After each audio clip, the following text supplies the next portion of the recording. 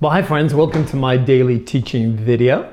Hey, in a moment I'm going to jump into a brand new mini series all about habits. I'm going to talk about habits, but habits from a Christian perspective, the habits of the kingdom of God, the power of habits, how we form habits, how we break bad habits, and how that I believe both God and Satan want to build the kingdom into and through your life through the power of habits. It's the beginning of a new year, and many people take resolutions at the beginning of a new year. I was at my gym this morning, and it's amazing how gyms fill up for the first week or two at the beginning of January, but then die off.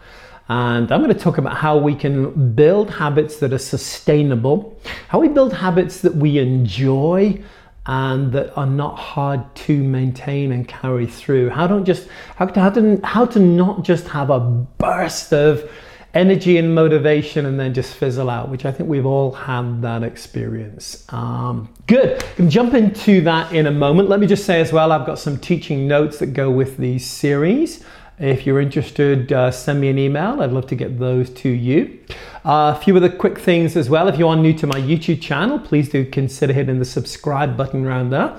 We have now over 300,000 subscribers to our YouTube channel, having about 600,000 views every month. So yeah, I really appreciate you there. I have an email newsletter. Again, you could sign up for, link below. Two other things as well I want to mention. I'm going to be starting at the end of January 2024 a new this is online only, mentoring group that's going to be meeting on a Wednesday. We're going to do a Zoom call. I'll be doing teaching and answering questions. So if you're interested in joining that, there's no charge for that, and I believe that will be a great way of helping you grow. Lastly, if you are in the New England region, really encourage you to check out our churches. I lead a church in Sturbridge, Mass, Otis, Mass, and Norwalk, Connecticut that meets every Sunday. And we'd love to have you visit a church. Everybody needs a spirit-filled church. So really encourage you to check out our churches and come visit. We would love to see you. Good. So let's talk about habits. Let me begin by defining this. What is a habit? I mean, I always had this, I remember this experience I had years ago, and I don't know why it stuck with me, but I'd never made the connection before. I was once in New York City staying with a couple, and I think we were about to get on a bus into the city, and the wife and the couple made a comment to me about always wearing the same clothes.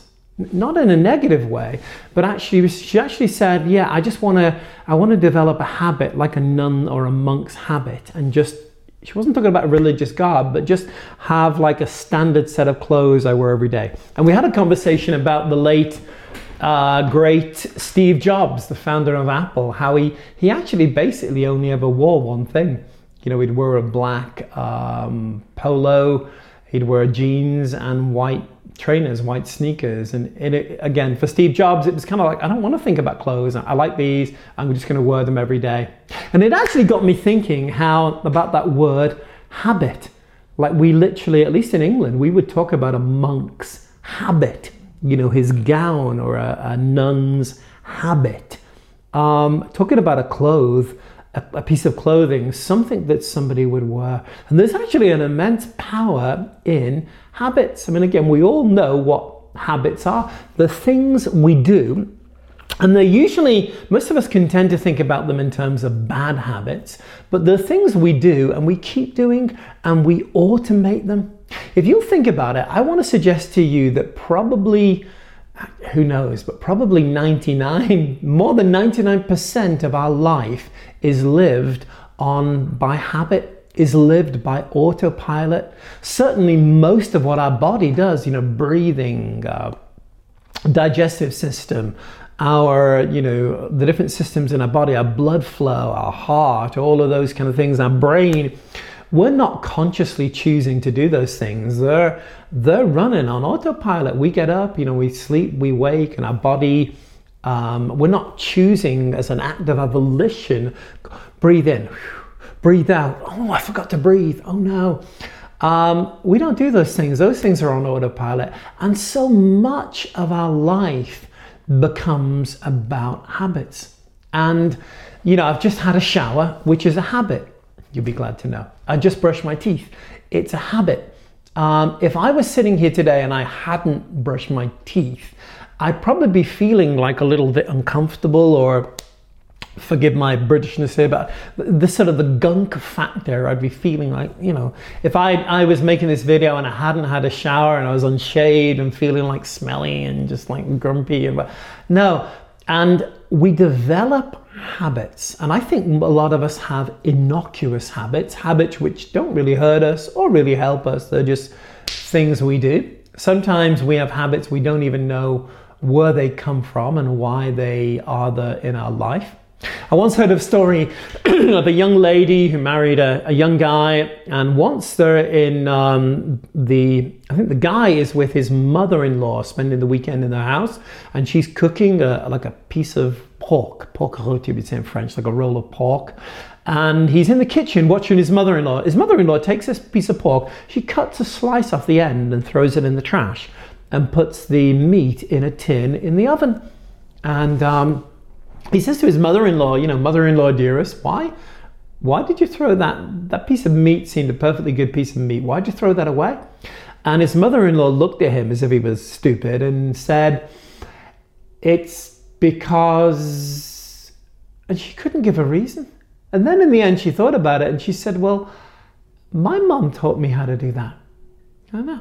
And, one day he noticed his wife doing the same thing, piece of meat, tin, cuts a, half an inch off the end, throw it in trash. And then one day he meets his wife's grandmother and she does the same thing. Now he's seen 3 generations of people chopping off a perfectly good piece of meat, throwing it in the trash. And he says, Grandma, why is it you do that? And his wife's mother looked at him and said, well, I only have a small baking tin. I should probably, but I've had it years and I love it. So that's why I cut a piece off, because it has to fit in my tin. Now it made sense for Grandma to do that, I guess, though she could have had a new baking tin. But then Mother had copied it and Grandmother had copied it. And so often I think we have habits. I think we have habits in church. I meet churches that are doing things which really made sense 500 years ago, which make no sense whatsoever today. There were wars that needed to be fought. I'm not talking about physical wars. I'm talking about theological wars. Let's say the Reformation, things like that. We're not fighting those same battles today. And it's important that we look at our life. I believe it's important that God wants us to live consciously. I believe God wants us to live on purpose. I believe God wants us to live according to his plan, not according to just a bunch of habits we've inherited from the enemy, or from tradition. I once stood up in my church years ago and I got this guy mad. He used to get mad at everything until he left. But I said, there's something on planet Earth which is more powerful than the Word of God. And this guy, no, there's nothing more powerful than the Word of God. And I said, our traditions are more powerful than the Word of God. Now, I'm being a little bit facetious because I know nothing's more powerful than the Word. But Jesus said to the Pharisees, your traditions have made the Word of God of no effect. And so often, like the meat in the baking tin, we are saying that we believe the Word, we're followers of the Word, and yet our traditions nullify the power of the Word of God. So here is my suggestion to you as I begin this series.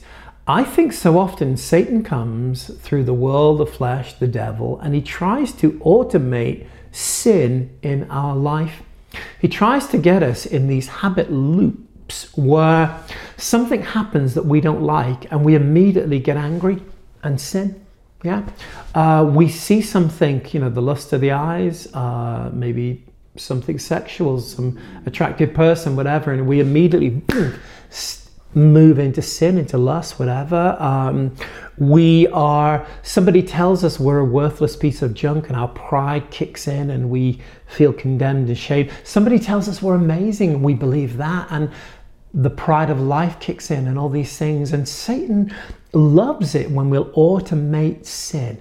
If we automate sin, it's really easy. If you have habits in your life which are not helping you, which are leading you away from God, if you come in from work every day, plonk yourself in front of the TV and just start watching some mindless junk on Netflix, and then you're into the story and you're enjoying it and it's a really great plot, and then they start blaspheming the name of Jesus, and in your mind the inertia, the getting up, switching it off, it's not so bad, I'll turn to my husband and wife and go, it's not terrible, but we keep watching. So Satan loves it when he'll bake those things into your life. Come on, I'll finish with this, but most of us are not that far from breakthrough. Most Christians I know, I love getting around people, and part of me is asking the Lord, what's really going on in their life? It's amazing how many people never open their Bible, or they open their Bible on Sunday morning in church for a few minutes and then close it again, and they don't have a daily relationship with this word. It's amazing how many people don't have a daily relationship with speaking the word of God, proclaiming the word of God. That's a good habit.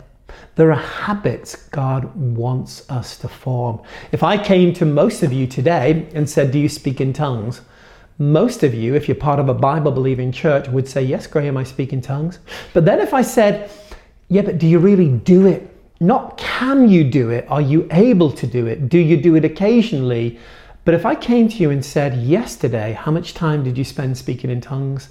I'll usually get a blank deer in the headlights look that goes like, I want to. I think it's powerful. I know the scriptures, but I didn't do it yesterday. But today's going to be a busy day. I'll start tomorrow. And my point is, we've got to bake these things into our lives. So what I'm going to do in the next few days, I'm going to talk with you about how they actually function, the process of habits. I'm going to talk about how to break bad habits and how to form, or rather how to displace bad habits with good habits.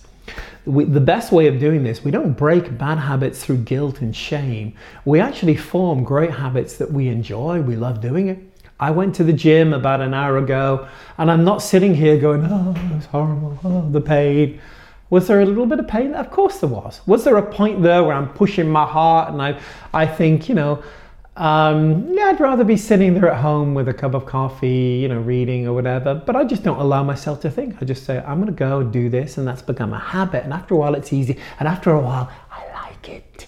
And God wants us, we can become addicts of the Word of God. Boom. Come on, let me read a scripture to finish this series off, or really to begin it with. Hebrews 5:13. It says, everybody who continues.